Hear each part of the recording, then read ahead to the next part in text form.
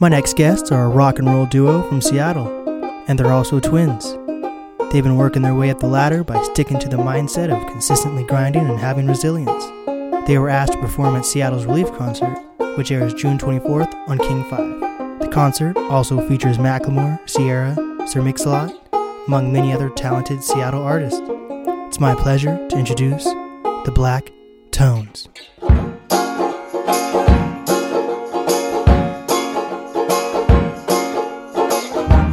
Switching places, bouncing up and down, and round and round. Itching faces, minds are blazing. You make me feel like I'm downtown.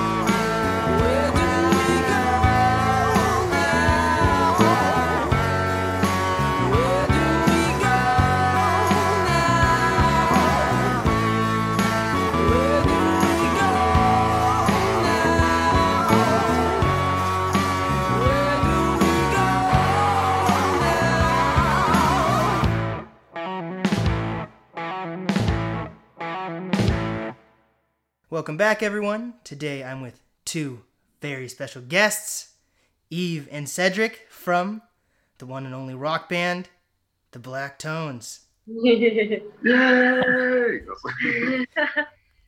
So I was doing a lot of research on you guys, and I stumbled across your guys' video game, so I played that this morning.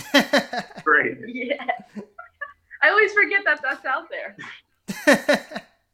And the trick is that you want to always like be hunched over and just kick, because then the guys can like punch you or jump kick you. So if you just duck down the whole time, it's easy. You can't give away the secret. Well, I still want people to easily beat it. I hate when I lose and I'm like, oh my god, the Klansman won. Like we so like no, that's not a good result. Yeah, right.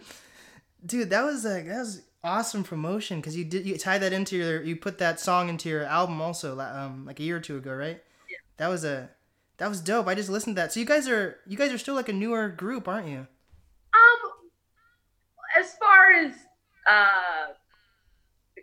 as far as on the scene, I would say like and kind of breaking out, yes. We've been a band, or we played together. We've been playing together for years, Yeah, because we're related. But Yeah, exactly. Yeah. but I guess kind of like being on the scene very actively. Yeah, I guess you could say new. Yeah. I'm only 21, Dude. everyone. But whatever you guys have done to do promotion, you guys have killed it. Like getting part of that Relief concert coming up, that's pretty big. Yeah, well, we have a really great manager named Devon Manier, and he's done this stuff before with managing bands, and he's just really good at networking and connecting with people, and he's learning with us, and we really admire him. But I think the thing that makes it stick out, or us, I guess, stick out, is just the aesthetic of everything, the rock and roll, the Black Power, just unapologetic and just kind of taking risk. But I have to give credit to a couple of people that recommended us for this, which I didn't know. And our friend Mary Lambert recommended us, who's also on the lineup. as well as Chris Adams, who works really close with Mike McCready of Pearl Jam, and those were the two, I guess, people that recommended us. And so when we got contacted for this, I was looking at the lineup and I was like, are they sure? That's exactly how I was like, wait, what? Like, like yes, but also is this a joke? Oh my gosh. So how is it going to be performed? Is it going to be over Zoom, or like how are they setting it all up? So what we did is we actually pre-recorded it already. And I think that's what other people are. I hope I'm allowed to give all this information away, but pre-recorded. And so I think they're just kind of compiling everything and making it into a production. Some people might be live. That I don't know. I just know our part. We pre-recorded everything about 3 weeks ago. Yeah. Hmm. And that makes sense. So I'm guessing you're trying to promote social distancing, right? Mm-hmm. And so obviously we can't all be in the same room, and it makes it much easier to just pre-record things instead of trying to time it like, okay, well, now go to their feet. You know what I mean? Like, it would just probably be a mess if they tried Mm-hmm. any other way, right? So yeah, like especially if like the Wi-Fi dropped or something. you know what I mean? That could be a big. Yeah. Like, leave it to the smallest band on the bill to like have the Wi-Fi drop, right? Oh my god. We pre-recorded this. But you guys have done a good job of getting into like news outlets. Like, how did you guys go about doing that? Because one of the things I do with this podcast is for artists to give advice to other artists. I mainly focus with hip hop artists or pop artists, but I always want to expand. And it feels like rock artists kind of have a different way of going about with connect with media in Seattle versus like the hip hop artists. They kind of sometimes have a harder time working with these outlets. Like I said, a lot of it is our management, and we had a publicity company we were working with, and really when you have either if it's you that can do that, the managing, when you have that, some kind of organization and some PR, even if it's just like a monthly thing, you pay them monthly or whatever, all those things help. A lot of people kind of feel like if they're not signed to a label, then they can't do anything. But there's a lot of things that you can kind of do if you just have a team of even just like 4 people. And so it helps that, I mean, we've grown up, we were born and raised in Seattle, and so we know kind of a lot of resources here. And so that helps as well. And networking, Mm-hmm. be really, really shy when I was younger. And then I don't know, something happened and I started talking too much and didn't say anything. And so like I also had to kind of get to the point where I was like, I need to be able to talk to people and be able to network with people before having management. When I was just managing the band, kind of putting yourself out there and basically getting 100 no's to like 1 yes, you know, and kind of Mm-hmm. getting used to that. And putting yourself in slightly uncomfortable situations, not anything extreme, but, you know, like just kind of getting out of your comfort zone and really just talking to people and being nice to people. If I had advice on how to get like support from even just fans or whoever, like be a good person. Nobody wants to work with an asshole. Like no one does. It doesn't matter what your status is. If you're a jerk, you're a jerk, and nobody wants to work with you. So I think it's important to be to be a nice person. And a lot of it too is like, we put in a lot of work. I have to give us a little pat on the back. Like I said, we've been at it for about 8-9 years, and it's just now starting to kind of, look like we're breaking out, right? And everybody's like, "Oh, who's this band?" You know. And so, you know, what the other advice I give is you have to just keep going, and you got to be resilient, and you know, working on your craft and performing shows. And obviously, that's a hard thing to do now amongst the pandemic, right?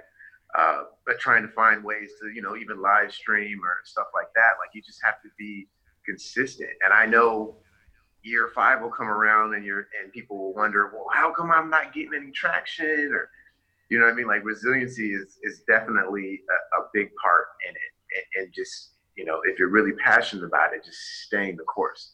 Yeah. For sure. Like, I mean, Beyonce, the most famous person in the world, is still grinding. If she's still grinding, and in this music industry, we all need to be grinding still.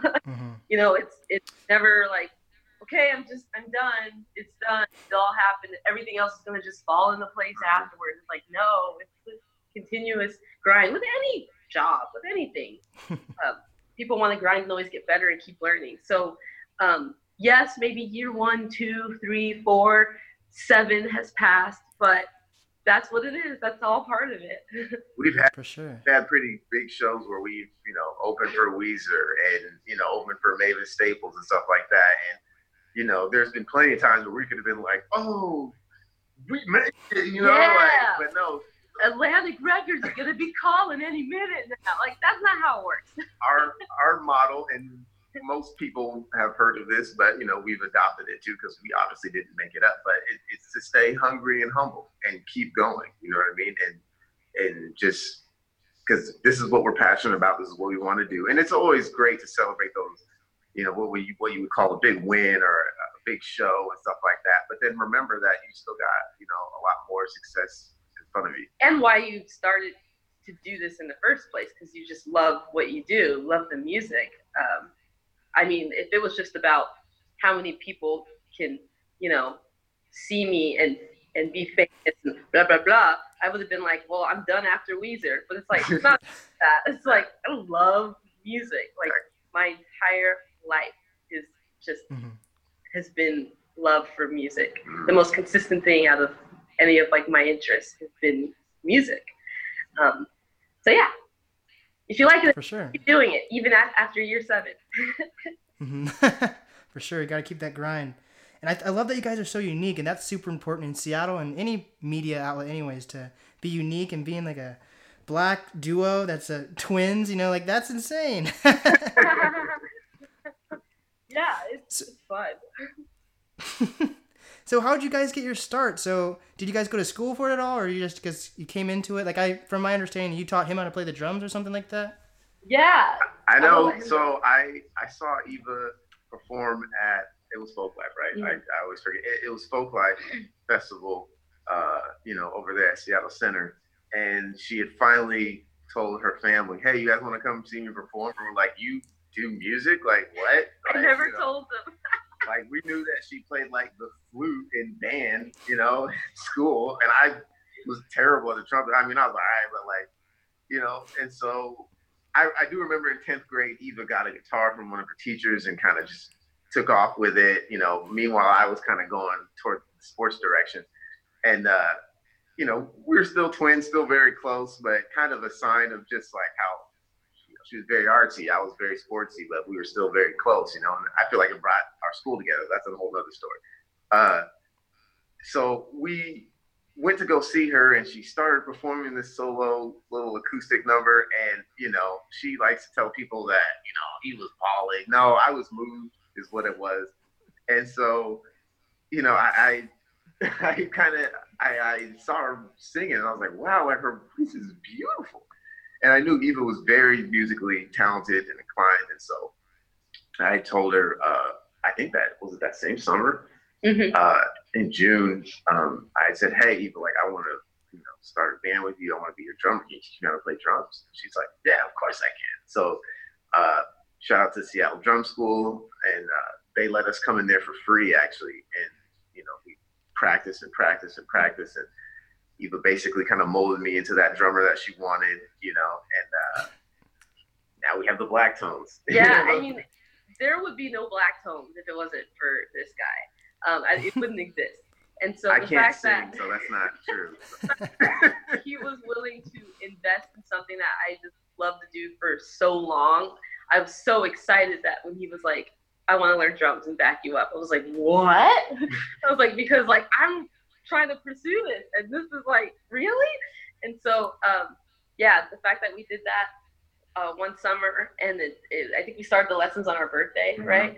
And we just kind of like, after he was able to play stuff and really fast, I was like, so I have these songs written, you want to like try them, I guess? And so we figured it out, and then we kind of created a short set list. And the Black Tones actually used to be 4 people, so there's been members that have gone through it. But it's, you know, it's mainly me and him. It's like our baby.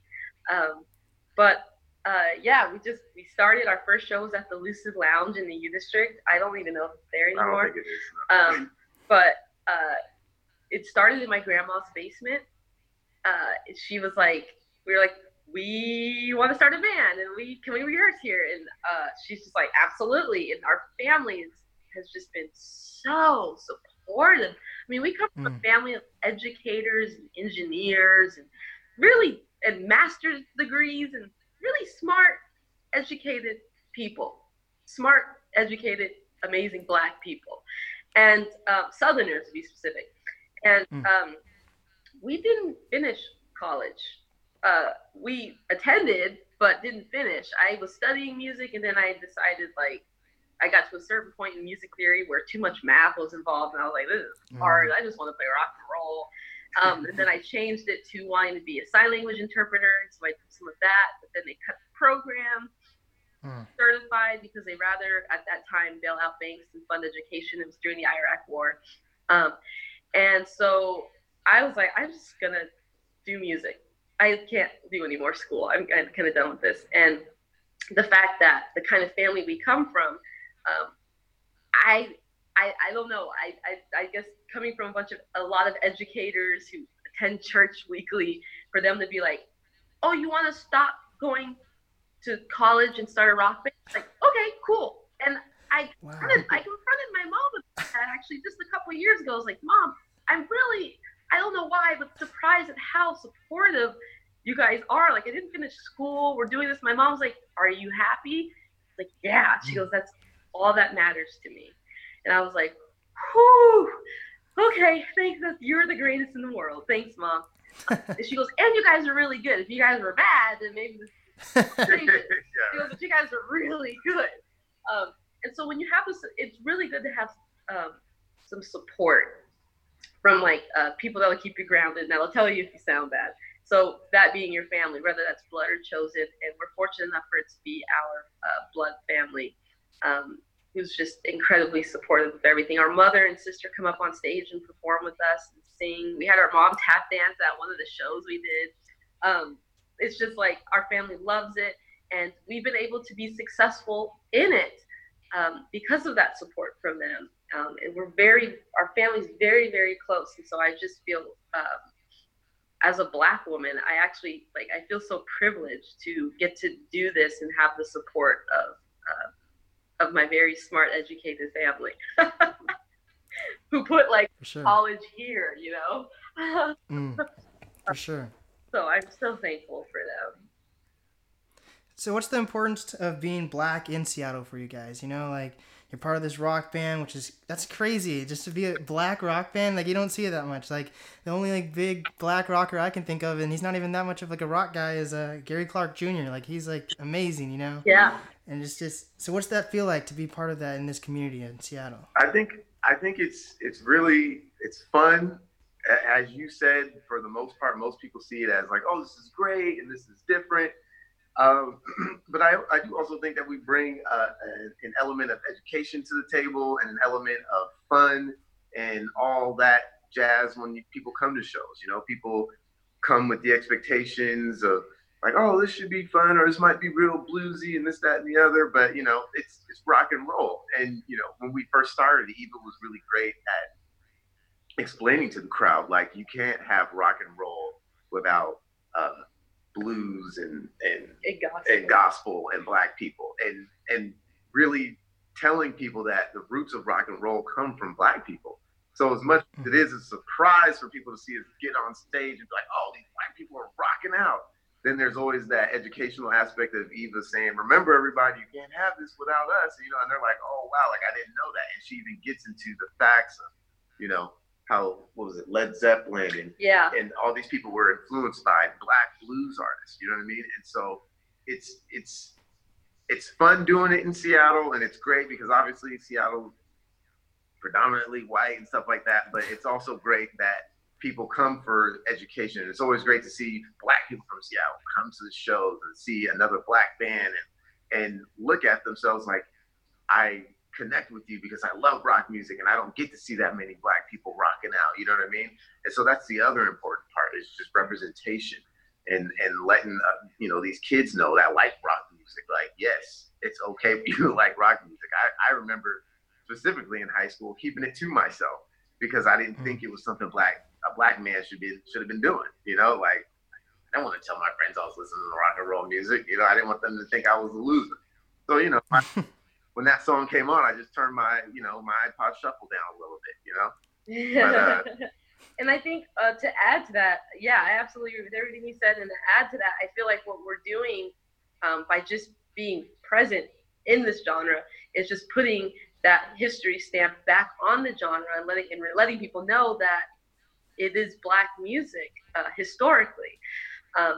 And as Cedric said, I would give examples about, like, I would ask the crowd, like, how many of you have heard of Led Zeppelin? And 90% of the hands, well, more like 100% of the hands go in the air. And I'd say, how many of you have heard of Robert Johnson? Maybe about 50, 40%. And then I'd say, how many of you have heard of Son House? And, like, I don't know, 5% raise their hand. And it's like, Son House, Black blues musician who was a mentor of Robert Johnson. Robert Johnson, big influence on Led Zeppelin. They, like, mentioned him in their Rock and Roll Hall of Fame speech. The Rolling Stones named their band after Muddy Waters' song. I mean, it's just, you go further and further back in rock music history. It's very, very Black. And a lot of people in Europe were listening to the Black blues musicians versus over here in America, where it was just kind of like Elvis or nothing or whatever. And they were listening to the Black blues musicians who recorded things in the 20s and in the 30s, thanks to people like, Harry Smith and stuff like that. And that's why you have the British invasion music that's very soulful because of the Black musicians they were listening to in America.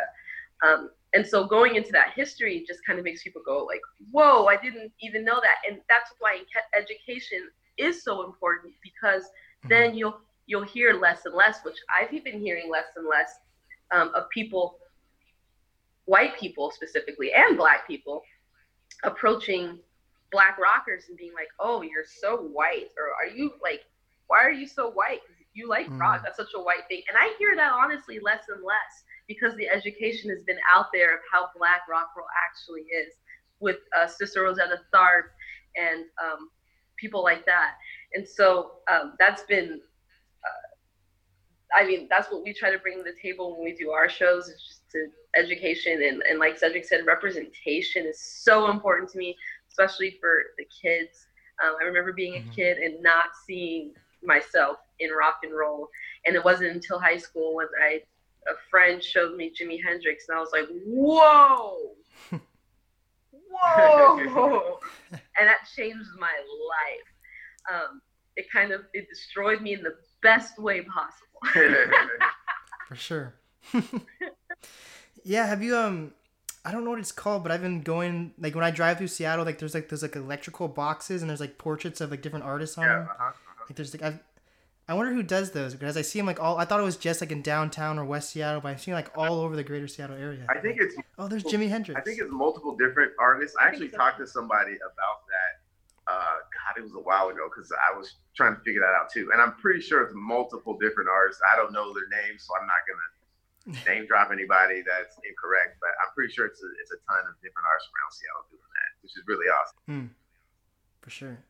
So what is the importance of like connecting with your community, whether it's local shops, programs, charities?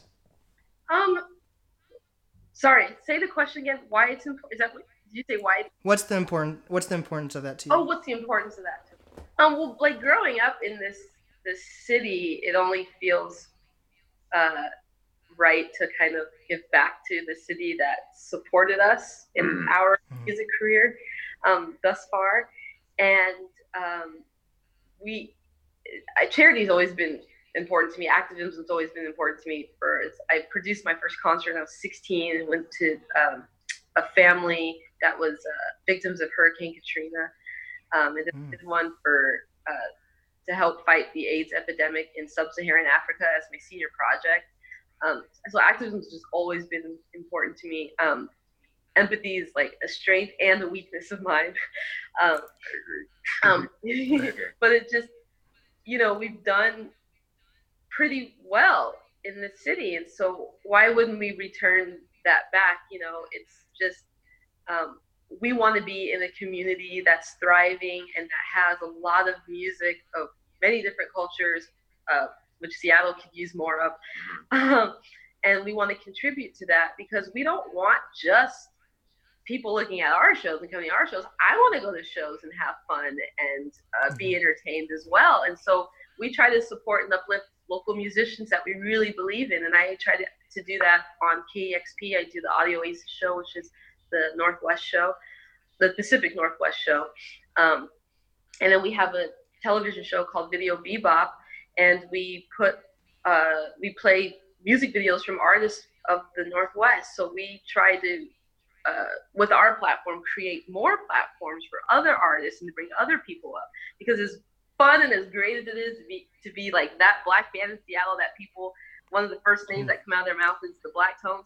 I want the majority of art here to be people of color and to be successful.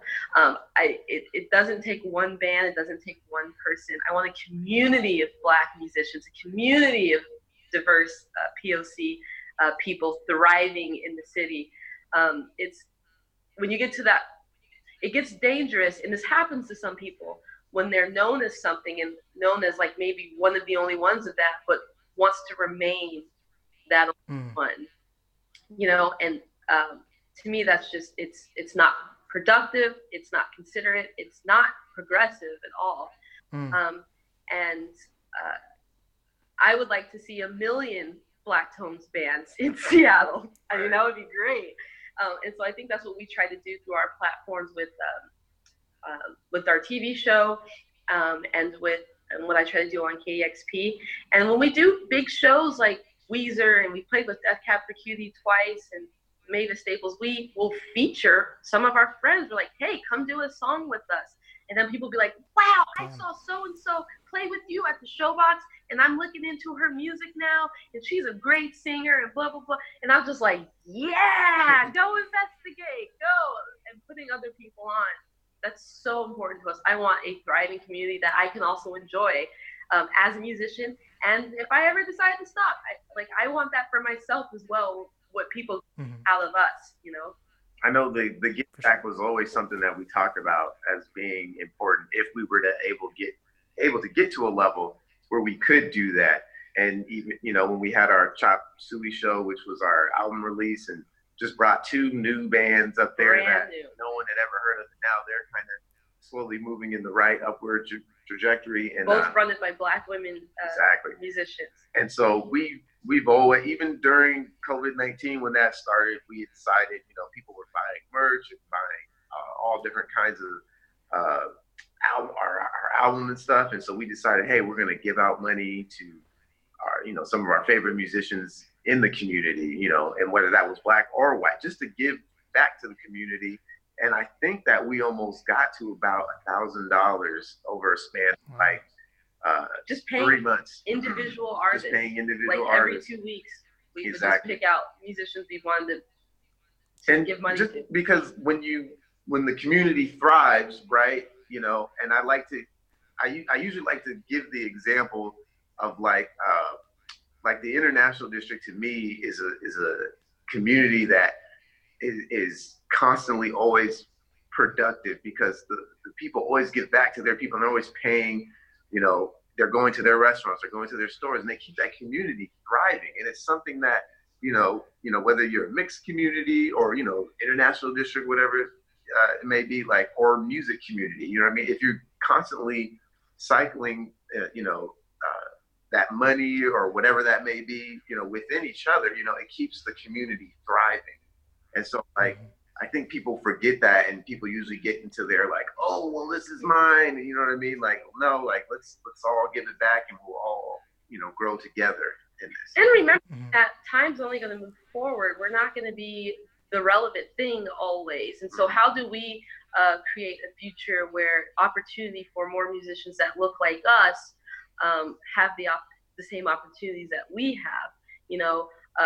When we're older and have grandkids or just kid, whatever, I want to be able to be like, cool, we helped to make this community colorful, very colorful, and specifically in the rock genre. That's like way important to us, is like what is the future going to look like, and if we're quote unquote the only ones doing it or should be doing it, it's just going to go back to how it was, and that's very, very white. And there were people doing it before us. We didn't break any ground or anything. I mean, bands like Image and bands like that, but and we're just trying to figure out how, since we have this position, how we can do more so the future kind of stays consistently fair, and the opportunities there for POC people and POC bands, and it's not looked at as this like weird, strange thing like black rockers. What is that? Just normalize, bring that history, make that history, what it is. For sure. Do you find the rock community pretty supportive? Like, do you think everyone's like one big family, or do you think people are kind of against each other in Seattle when it comes to rock? Because for hip hop, there's pretty a big divide. Like, they like to section it off between like people up north, Seattle, Tacoma. There's a lot of barriers, and my goal is to like break those down. And it's interesting to see how other music categories or genres deal with that. Yeah, and let me say that I love hip hop music so much, and have so much respect for it. And I wish those barriers weren't there either, because hip hop music to me is one of the true forms of folk music. I mean, they're talking about real things in their communities. Songs like I love Bone Thugs and Harmony, right? So yes. Like, you don't get any folkier than a song called First of the Month. You know how many communities are represented in that song, or that people can say like, that applies to me? I mean, that's folk music. That's exactly what the messages it portrays. And so, yes, I wish hip hop would break those divisions down and those barriers, because they all have, they're all relative, and I feel like are a true form, one of the few true forms left that talk about that's relevant to American history, that has a lot of important stories within American history. And with the rock scene, there is some of that. I feel like there's a little bit of both of that. There's the rock people that like want to all be a community and everything, and then there's the rock people that's just like, well, what can I call them? Like, they're kind of along the lines of like gearheads. Like, if you don't have like if you're not playing a certain instrument or have gear, you're not a real musician, or it's not heavy enough, it's not metal, it's too cheesy, so there's a little bit of that, and that's mostly, I feel like, I've experienced within genres of rock and roll, and mainly with like what's heavy and what's not heavy, and it's just kind of ridiculous because I like all kinds of music. But yeah, there's a little bit of that, but there's also a community that we've been able to be a part of that's been very supportive, and that we give our support to as well. But I feel like with us, we kind of span out as far as support goes through multiple genres. Because I love hip hop, and I love blues, and I love country. I was listening to Loretta Lynn this morning like 8 times, like the same song. Love country music. And so, and then being a KXP DJ, I have to be aware of all the genres. I don't just play rock music on Audio Oasis. It's got to be a little bit of everything, and I want it to be a little bit of everything. So, yeah, I hope that kind of answers it. I mean, yeah, for sure. Expanding on what Eva said, I think she was kind of leading to the direct point there, that the rock scene is kind of divided into those two. There's people who want to be community, respect the music that everyone plays and brings to the table. And then there's that segment, and it's a smaller segment, they're not the bigger one by no means, that, as Eva said, is kind of the gearheadish, you're not hitting the kick drum enough for me kind of people. You know, how many inches on your head on your toms and what style. And you should try this pedal because it'll sound like Radiohead. And it's kind of like the first drum kit I played on was built through Goodwill. You know what I mean? I don't read music. I just play by ear. You know what I mean? And I'm just there to feel it. You know what I mean? And like, I don't, that's like what I'm there to do. Like, I'm not there to have some like crazy deep conversation. Like, and I'm not like saying that you can't be that or do that. I would never say that, that's a bad thing. What I would say is for those people who are like that to not make the people who aren't like that feel that. You know what I mean? Because it's like there is that there. You know what I mean? And it's kind of like, everybody has their own style of like coming at music. You know what I mean? And there is no right way. There is no wrong way.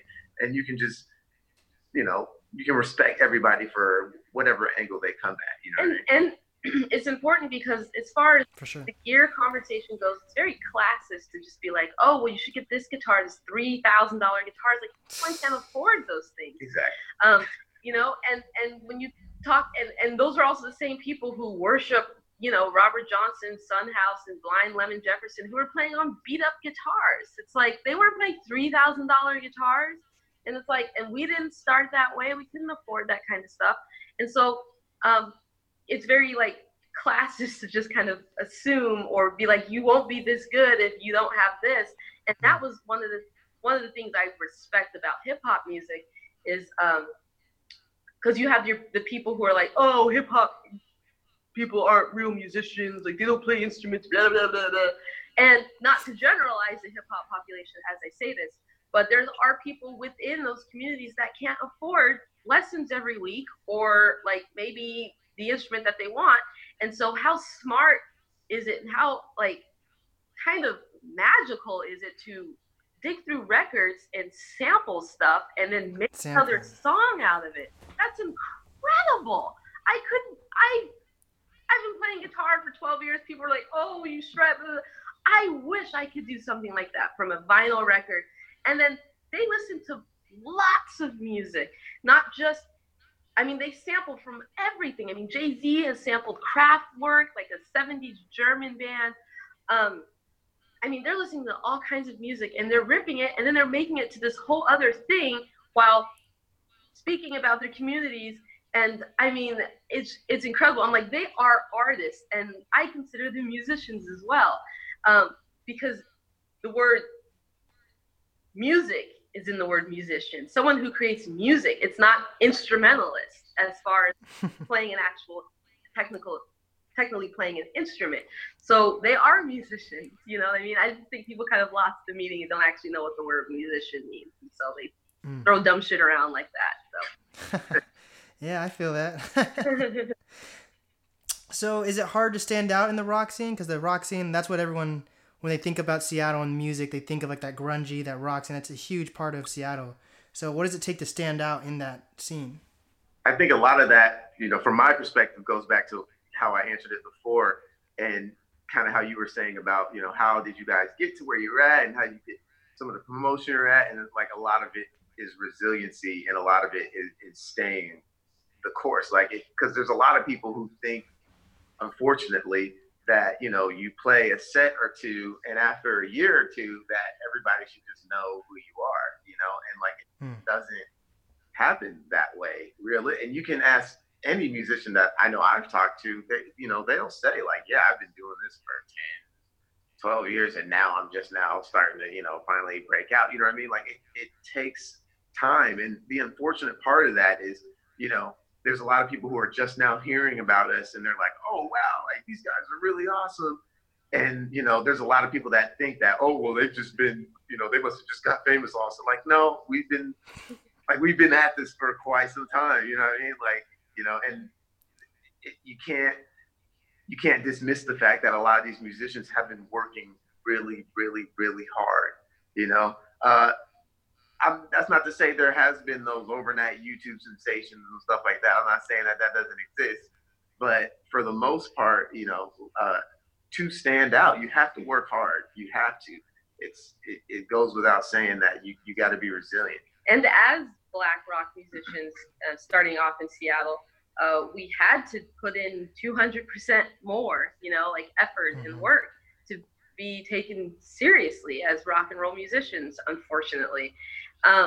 And I think one of the things that I would tell my younger self and other people is to take risk. I think too many times people think, which is why a lot of music starts to sound the same, is that people think there's a formula into making a song and like, well, what'll make it sell? But stand out, be interesting. I have a song about a spider, about me having a conversation with a spider that I think is going to kill me. That's exactly how I feel every time I see a spider, because I hate them. Same. And they're like just singling me out, right? So I wrote this psycho arachnophobia song about it, and Ghetto Spaceship is just a song about sex. The Key of Black is about police brutality and hate groups and and Welcome Mr. Pink. The last track is about our father, who was a bank robber in the late 80s, early 90s. And finding things within our own family history to write music about. So also just kind of staying true to like your history, what's you, what you're about, and just kind of going off of that and taking risk and trying to sound interesting, but get out of this thought that there's a formula you have to follow, because I was like that for years. It's like, okay, how do I make it sound like this? Because people are responding to this person, but they're responding to that person because that person was original, and that's why. And so I've learned to like just be more original. And as far as live shows go, which I know is kind of hard right now, we go crazy on stage as far as like trying to entertain everyone, performing to the people in the back. The first time we played the Showbox ever, we did it in our underwear because we were like, man, so if we're ever going to be here again, so let's do this in our underwear. That was not my idea. I was like, guys, it's New Year's Eve, let's do it. And have mom on stage too, but my mom had her clothes. But just like fun things like that. Like I love the Red Hot Chili Peppers for stuff like that. Just taking risks. Risks are fun, and sometimes people aren't gonna like it. Maybe someone will walk out because they don't want to see you in Space Galaxy. That's okay. Whatever. That way you're weaning out your crowd. You're picking out, okay, who's your ride or die like fan base, right? Everyone's not gonna like what you do, and you have to be okay with that. With Absolutely. people not liking what you do. The video of us on YouTube, there's people like, I like this song, but man, she needs guitar lessons. Or man, I like this, but it's so simple. Oh, it's so boring. It's just 2 chords. It's like, you know what? I played 2 chords and I loved it. So the whole song are those 2 chords, and you don't have to listen to it. And you have to be okay with that. And I'm sensitive, like I get like, oh, that stinks. I wish they liked it. But in the end, I'm like, we also haven't gotten as far as we've gotten because we've completely cared about what other people thought about it, It goes right back to sure. resiliency. You have to fight through everything. Everything that comes at you isn't always going to be cupcake and ice cream, and you got to stay true to what you do. And being Black, they're specifically really going to criticize you because they're going to try to find everything that's wrong with it. So that's the thing what people do to Black musicians, as my grandpa said, you have to, because he was a Black engineer, one of the first Black engineers at the Boeing in Kent, and lead engineer, I should say. And he was like, as a Black person, you have to do 2-3 times better than what your white peers are doing, to be considered just equally as good as them, because we're still in America. And we get that as 2020, but there's a lot of other people that don't get that as 2020. For some reason, race is still an issue in people's minds, and it's crazy. So what are your guys' opinions? I mean, what are your opinions? Tell me more about this TV show. That's what I want to know about. Like that, what is this? Yeah. So it's the Northwest music video show. So we get music videos from Washington, Oregon, Idaho, I guess Montana you can throw in there, Northern California. I don't know if I kind of stick to the same regions as Audio Oasis. Okay, yeah, smart. So see, and it's kind of what Eva was saying before. It's another way of giving back, right? It's our way of providing another platform for musicians in the Northwest to share their visual art as well, on top and for visual artists who specifically just do the music videos, and maybe they don't do the music part of it. Exactly.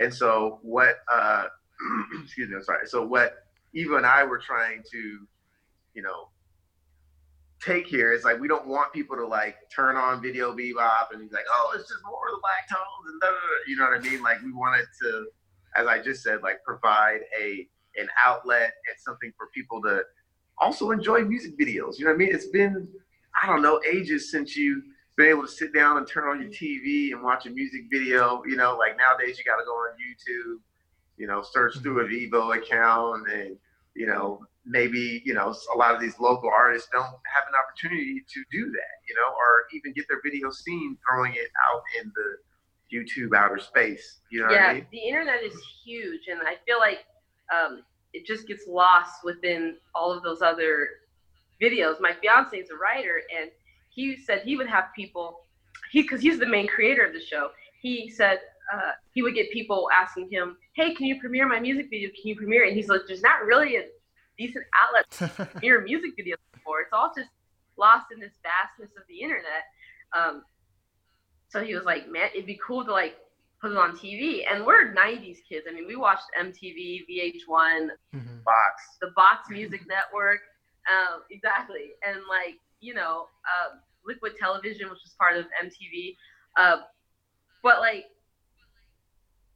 we were like, okay, let's do some kind of, you know, music video show. And so originally, here's a little bit of the history of it. Originally, the show was going to be on Channel 11 and on CW11.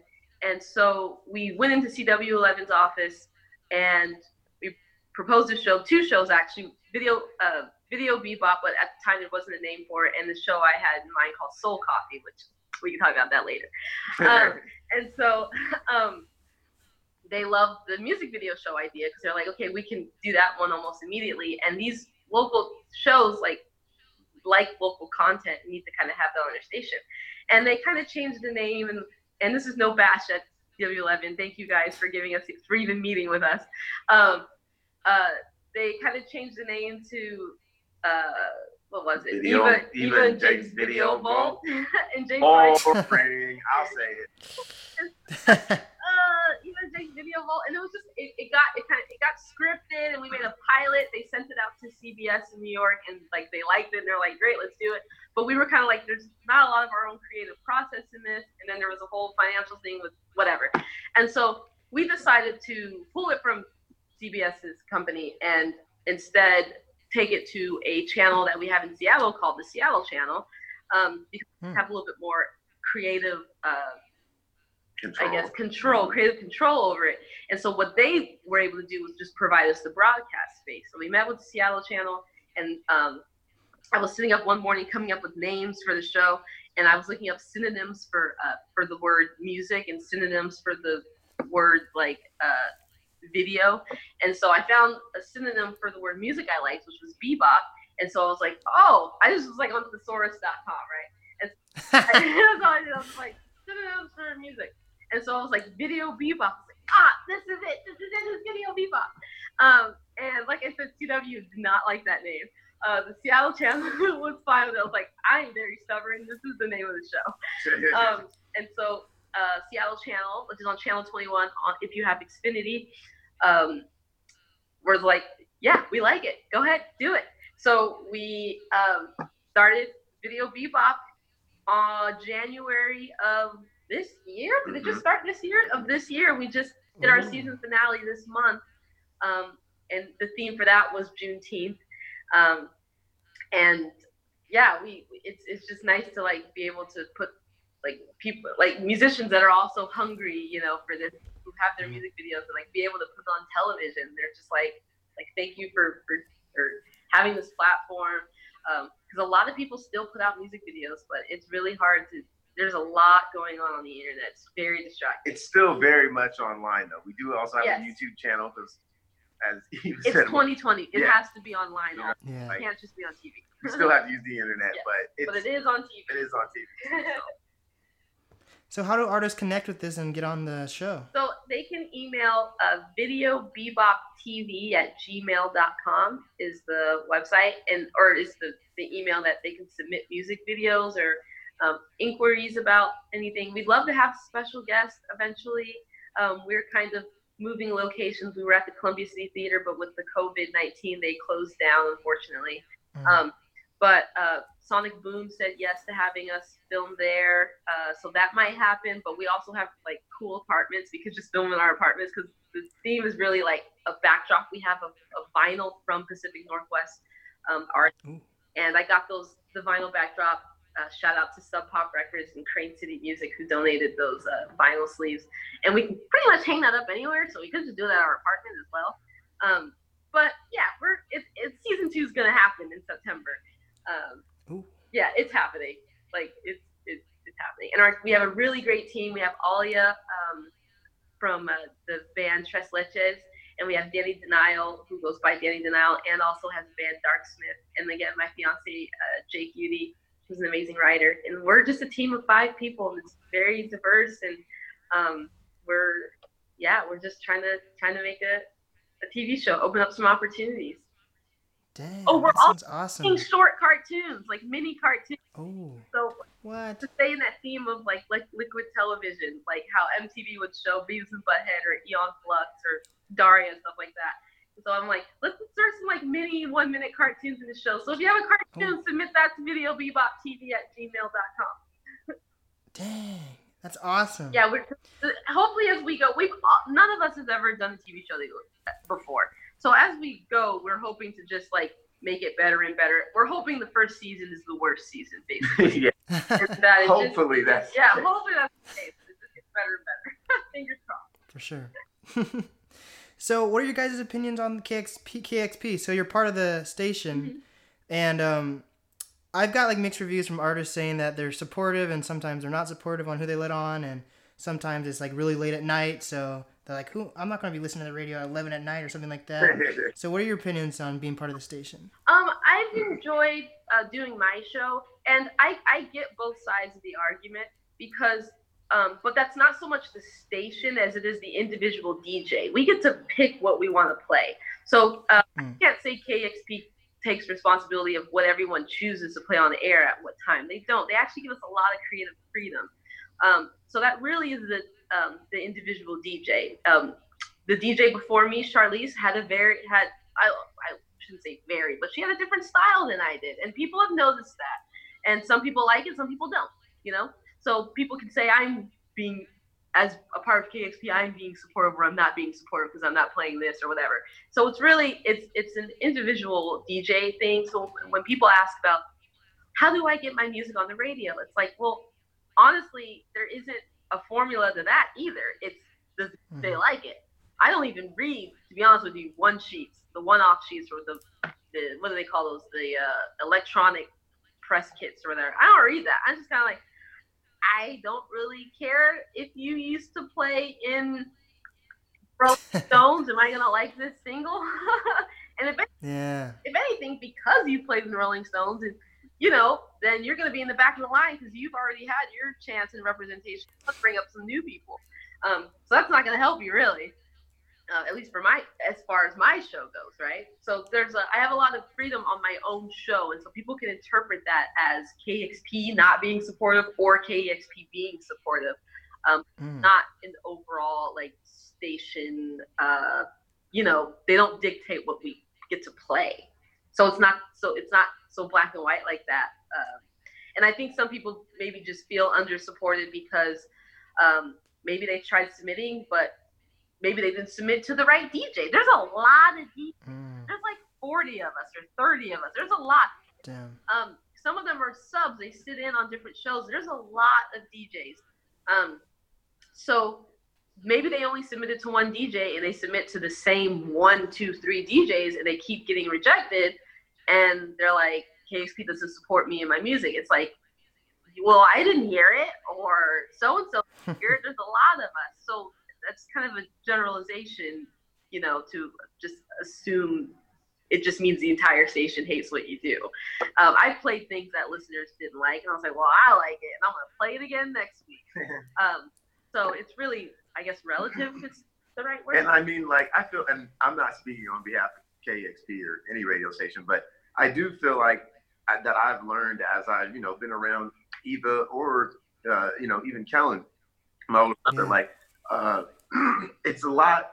I think a lot of people just are a little misinformed or don't necessarily know what goes on in the background of radio stations to be able to know, what they can or cannot play. Or as Eva said, maybe you sent it to the wrong DJ, you know what I mean? And all of it, like I said, still goes back to that same word, being resilient. You can't just be like, oh, well, I keep sending it to these two, and nobody plays it, so they don't support me. And how can they say they support the community when they don't play my music? You know what I mean? Like there's more than one avenue, you know what I mean? And you try to exhaust every avenue as you can as possible. You know what I mean? And so we didn't get paid on KEXP for the longest. I was going to say, our first 7 years, I don't remember getting any. I remember submitting Woman in Black to KEXP, and they didn't play it. And later on, like they played it when they liked other stuff we submitted. But you just keep submitting. And technically, our first big press came from Afropunk, and they featured us in an article, and I believe they talked about the Key of Black, and then Afropunk had featured us in their article. Then Seattle was like, oh wow, we have this band in our backyard. You know what I mean? So it took I believe they're in New York, right? Like it took a New York publication to run us, and then for Seattle to be like, oh wow, you know what I mean? So like it wasn't, there's just more than one avenue, you know what I mean? Like there could be other ways, you know what I mean? Like Jimi Hendrix, right, had to go over to Europe, and then all of a sudden came back here and now Seattle's like, I claim you, even though they didn't claim him when he was. Some people are gonna be late to your party, you know what I mean? And and if they are, better later than never, right? But there's always other avenues you can take. And sometimes it's not the first or the second record, maybe it's the third record, and then it's like, oh, this one's a good one. It's like, don't stop submitting because the first few you submitted, weren't to whatever the DJs. I don't agree with all the DJs' taste in music. And when I say agree, I just mean like there'll be stuff, they're just like, this is amazing, we have to play it. And I'm just like, oh, it's not that great. And vice versa. And that's okay. So there's a very diverse, like taste in I don't know why words are hard right now. It's a very like diverse taste in music because there's so many DJs, and we have a lot of freedom as DJs, which I really appreciate that about KEXP. So anyone that wants to submit music or wants it on the air, just be consistent. Keep submitting. That's part of the grinding process. That's part of the thing I said earlier with getting 100 no's to 1 yes.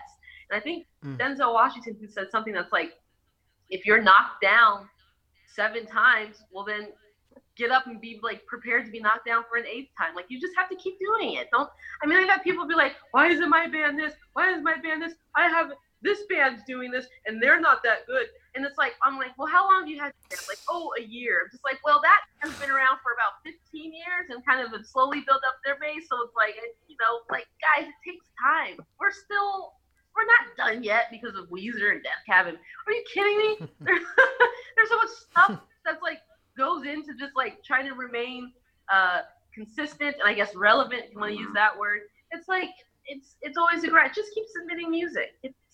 Don't feel discouraged because they didn't play the first record or single or whatever. Just keep doing it. And I'm there. So I like to think of myself as pretty fair. But also, there's a zillion other DJs and you can submit music to any of them. For sure. So, what are your guys' opinions on the protest and Chaz/Chop? We kind of addressed it, on our Facebook page not too long ago, and I'm really proud of the things that are going on, and seeing the protests not just in Seattle but all over the country, all over the world, knowing that people are getting behind this.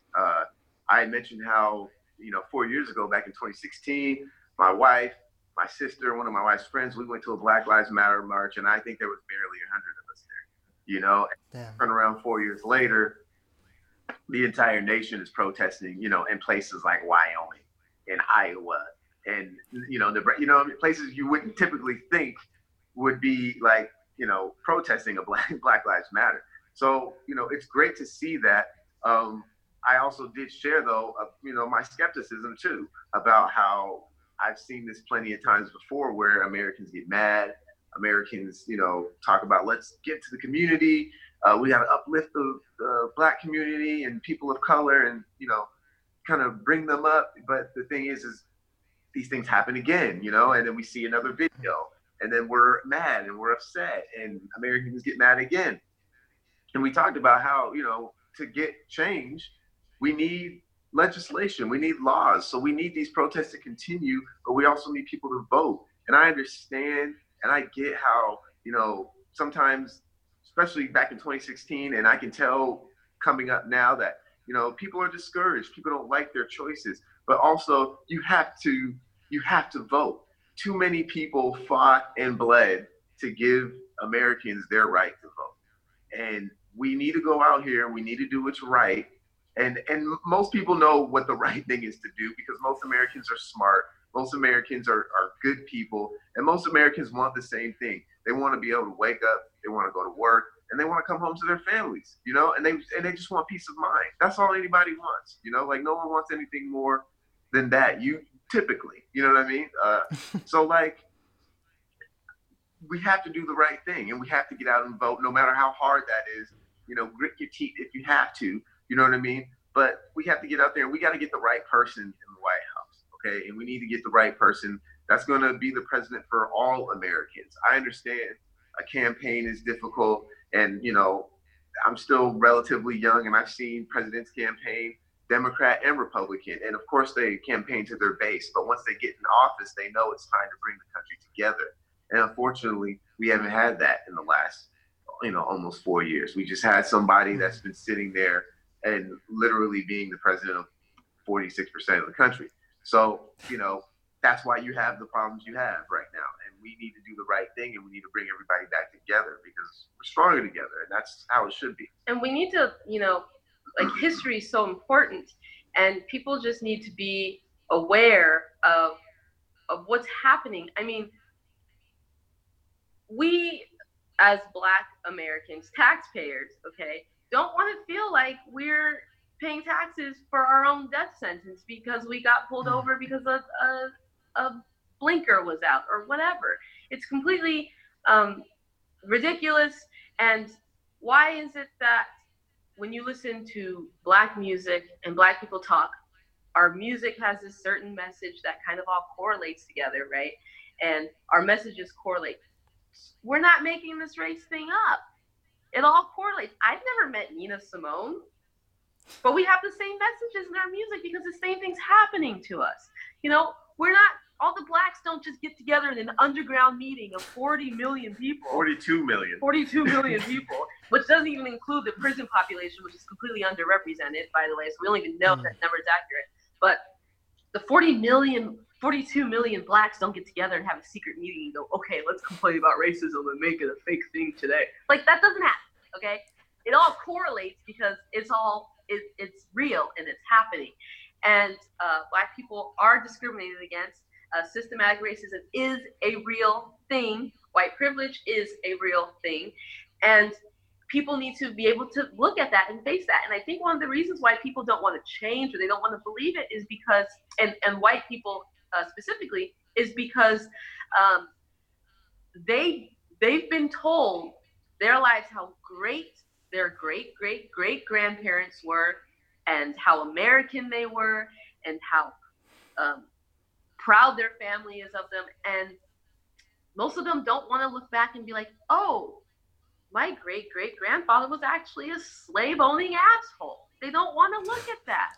If someone told me, hey, Eva, your grandpa was actually a jerk, like, my grandpa was a big influence on my life, yeah, I wouldn't want to believe that either. I'm like, my grandpa, no, that's crazy. You're just complaining something you did, or you put that on yourself. Like, I don't want to believe that either. But if he was an asshole, which thankfully he wasn't, as far as I know, like, if he was, it's like, you've got to face that fact and realize, like, no, your family or family members in the past contributed to this systematic way of how we do things in America that's not fair to people that are brown. and that have type 4 hair and that have brown eyes. Like, that's where you're coming from. And of course, not all of them, we know that. But also the story of people being like, well, my family wasn't slave owners. My family came here as immigrants from Ireland, and they blah, blah, blah, and they worked hard, and we didn't have, and it's like, great, I respect that story, but also Irishmen are white, and so they still had a better opportunity coming to America. Me being born here, has paid taxes for as old as I was able to pay taxes, you know? And so it's like, so these white immigrants do get treated differently than the brown people that are here. So I'm just like, yeah, well, I'm still working hard, and for some reason still being called a nigger on my way to the store. It's like, good for your story. I'm glad that they worked hard and got to where they're at. I want to work hard and get places too, but for some reason I can't. And is that because I'm black? What is that? Now, not every black person obviously has, like, you know, we obviously accomplish shit, obviously, you know, like, because we're great, you know. We just, you know, there would be a lot more of us in positions of power if it wasn't so segregated. And so, like, oh, let's not give black people bank loans to start businesses. That's a real thing that actually happened. And, you know, we talk about slavery and Martin Luther King. And it's like, great, we should be talking about those things. But we should also talk about the Black Wall Street that was destroyed by racist whites. We don't talk about that enough. We don't talk about a lot of examples in history that just shows that we haven't really gone anywhere. And like that, I lost my train of thought. To address like the protest, like, it is nice. And because I remember I asked my mom the other day, and I was like, Mom, you know, you've seen stuff like this before, and like, what, you know, what's the difference for you, or what do you think? Like, is this kind of the same, or is it better, or is it worse? And she's like, well, the major difference, because, you know, you had the Black Panthers, they were all out there and stuff like that. But typically when she was younger, like, it was just black people. And she was like, the major difference is, like, there are black people, there are white people, there are Asian people, there are all colors of people out there protesting around the world to fight for the same thing. And I do think that some of these European people are starting to understand, if you want to come to America and you want all of America's glory and all of its history, you want to be a citizen, you also need to accept America's original sin. And you also need to accept the dark part of America and realize that you're coming into that country as well. And recognize it and know that the people that have lived here, that have this, that are black or brown, have been treated unfairly.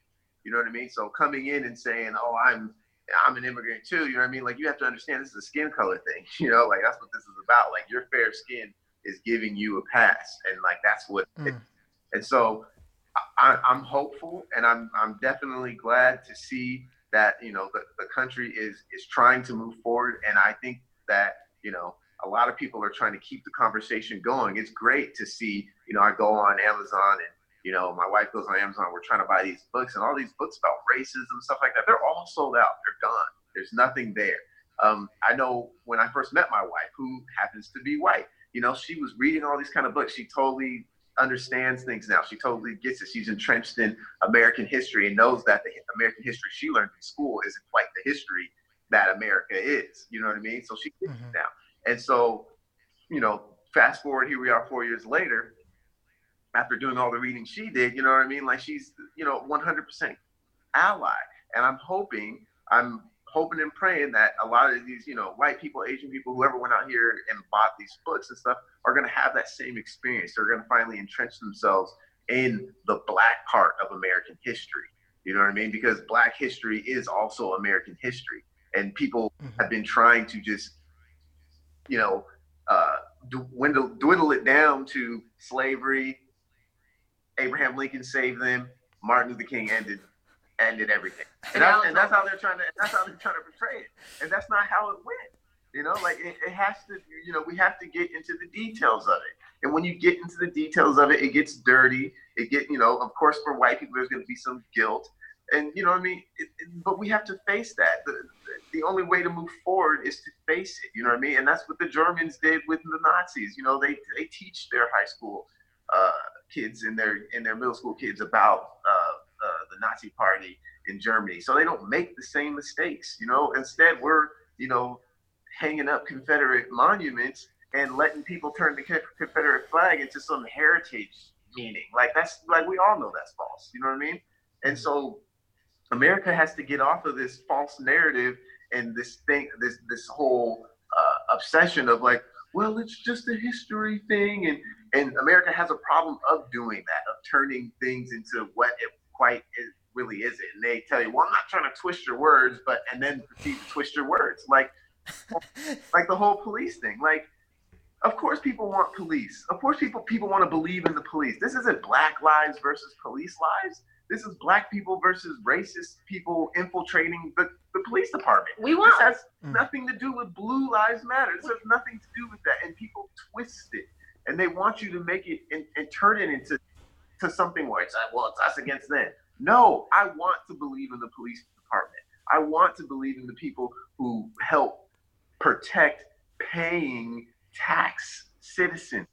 You know what I mean? Like, I'm totally okay with that. The concept of that is fantastic to me.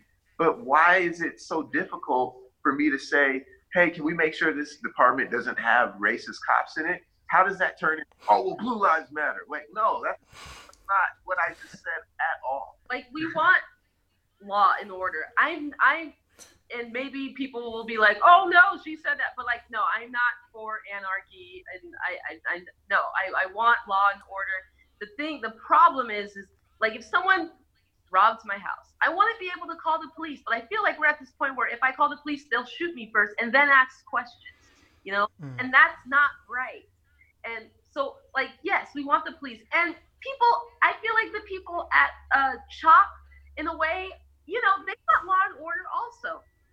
And people, they just don't want it infiltrated by the Ku Klux Klan, you know? Exactly. They just don't trust the institutions we have now. That's why they created it. It's been infiltrated way too much that it needs to be abolished and redone. And communities really need to be policing their own communities. You know, and I want to, you know, I appreciate the white people who've been going out there reading books and putting themselves and educating themselves without asking, you know, ask a Black person, and just doing the work themselves. I really appreciate that. And we appreciate that. And we're not trying to say you should feel ashamed for being white, because that's how we've been felt. We've been told we should be ashamed for being Black. I wouldn't want anyone to feel ashamed for how the universe made them, how naturally made them, how their parents naturally made them. I don't want anyone to feel ashamed for being white, Black, Asian, trans, queer, cis, anything. We need to be ashamed of our history and confront it and be like, look, this is this. But no one should feel ashamed of their race. And it's been happening to the Black race for a very, very long time. That our only crime was being born brown. Like, I mean, that's unbelievable. I can't even. And my fiance is white, like Finland white, so like the whitest of the white, and like type 1 hair. Like, my God. You could say on paper, I have every reason to never date a white American guy, right? You could say that because of America's history, blah, blah, blah. But the importance of individualism is important to me as well. And and he's someone, you know, that thinks I'm beautiful. He's done nothing but uplift me and tell me how beautiful I am, and my value, and all of that.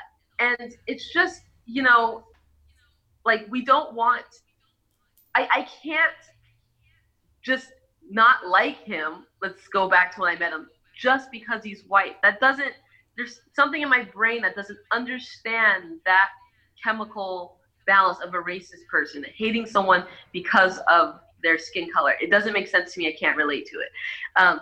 Racism to me is like getting a peanut butter and jelly sandwich, okay, and cutting it down the middle. And so they're rectangles. And saying, I don't like this peanut butter and jelly sandwich because it's not cut in triangles. It's all the same fucking ingredients. Sorry, I'm much on your thing. Sorry. No, it's fine. Yeah, it's fine. It's like humans are peanut butter and jelly sandwiches made with muscle, bone, blood, nerves, all of that. But some are cut into triangles and some are cut into rectangles. It doesn't matter. Eat the damn sandwich, right? You know, there's strawberry jelly and there's grape jelly. There's black people and there's white people and there's Asian people. It's like we're all human, but we need to see color and we need to appreciate it. We need to love it and love all shapes that your peanut butter and jelly sandwich comes in, because it's going to taste the damn same no matter how it's cut. The other bigger problem too, I hear a lot of people say like, well, oh, you know, is this just hate a white person? Because I've heard people tell me this is hate a white person day, or like or even said, I don't want to be ashamed to be white. And for me, it's like, if racism is included in your way of being proud to be white, then you have a bigger problem. That's a much bigger problem. You have a really big problem. You know what I mean? Like, there's other things in white culture I would like to think besides racism. Like, I like that white people have a lot more to offer than just racism. I really do. You know what I mean? So, like, if someone questions that, like, and says, oh, well, that was racist or this, that, and the other, and then you take it as, well, you're offending my culture, like, oh, that's not a good thing, and if man. You're a true, all these people who claim to be true, real Americans, if you're a true American who believes in the Constitution, who believes in the Declaration, a real patriotic American, you would never wave a Confederate flag because they were the traitors. They killed the people with American flags. They were traitors. You're not a real patriotic American every time you wave that Confederate flag. It's just not true. You can't be for the traitor and also be American. For sure. Well, I love everything that you guys are doing, those platforms. I'm going to definitely check out your show. Your video game is really fun. Your new album's fun. I've listened to your 2 new singles. What are the names of your singles that you dropped in 2020 so far? There's the Devil and His Grandmother and Where Do We Go Now? They both were really fun, and I love your guys' energy a lot. And I tell all my guests I record at the station, and I also record at my studio in downtown Seattle. So once things open up, I'd love to have all my guests back there once everything's clear, and I can help promote them in other ways too. Yeah. So, what is some advice that you guys have for up and coming artists, curators, influencers? You know what I'm gonna say. Resilience. Like, do not give up on your craft, especially if you believe in it and it's something you love. Like, resiliency is everything, and you have to have that with some thick skin, which will be built over time. Because people are going to come at you and they're going to tell you how, oh, you should be doing it this way, or this is the right way to do it, or this, that's the wrong way to do it. Like, stay true to yourself, because that's the most important thing. Do not change yourself up, unless you approve of it, right? Unless you're the one that's like, you know what, I think I want to switch it up, you know what I mean? Or maybe it's people you trust, you know what I mean? Stuff like that. Like, because I'm not saying don't take constructive criticism or anything like that, you know what I mean? That's always important. But all of that leads to resiliency and just in fighting through whatever hardships you think you may have, or what might, make you want to quit, you know what I mean? All I have to say is, to add to that is, take risks that you feel are risk to you. Everyone's taking risk is relative to the person, to different people. Be a nice person, be a good person. And I don't mean don't let people walk over you. I'm not saying that. Don't just lay down for anybody. Stick up for yourself. But if you can be a nice person, just in general, and a good person, people will support you. They'll want to support you.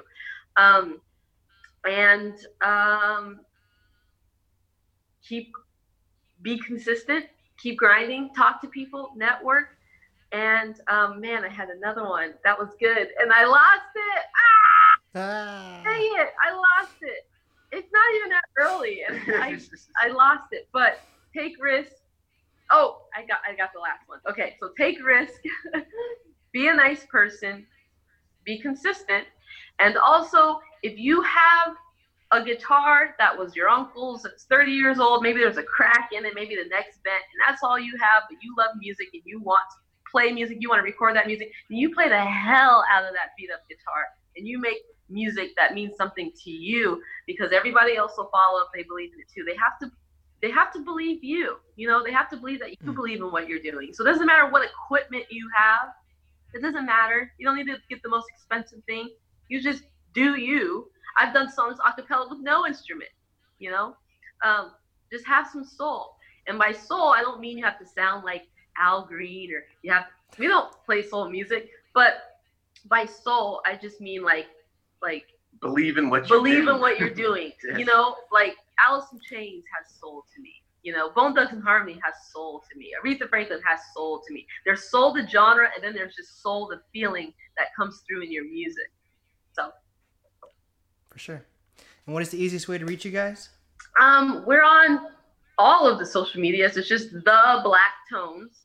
And we have the website, theblacktones.com.